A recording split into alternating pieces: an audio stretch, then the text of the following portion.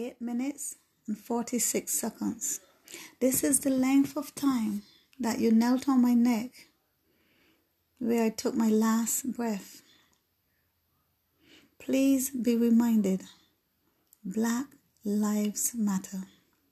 And yes, I hear you say, all lives matter. But not all lives are subjected to 8 minutes and 46 seconds of a police pressing on their neck with their knee until their breath is taken from their body. Let us as a people wake up, rise up, speak up, and stand up. Speak out for what is wrong and stand up for what is right. As united we stand and divided we fall.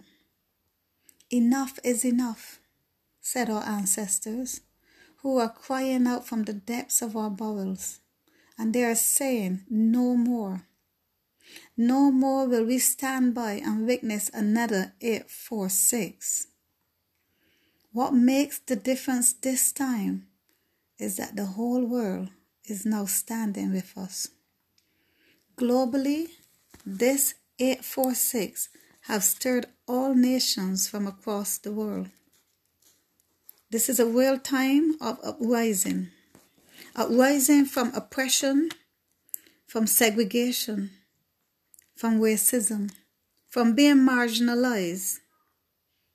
We are awakening to the cry of Marcus Garvey, Martin Luther King, Malcolm X,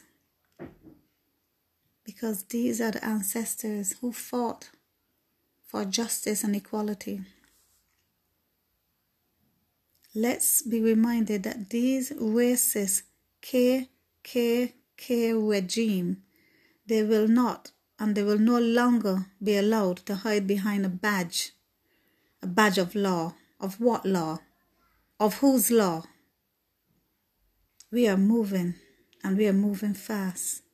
We are moving as a nation from self-knowledge to knowledge of self. 846. Please know that our George Floyd, his death was not in vain. 846. I can't breathe. Get off my neck. Please know that his spirit will live on in our hearts. 846. Time to take your knee off our necks so that we can breathe. 846. So that we can breathe and be free. And free to breathe. George Floyd, may your body rest in peace.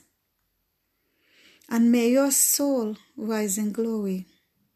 Because we will remember you. George, we will remember you. George Floyd, we will remember you.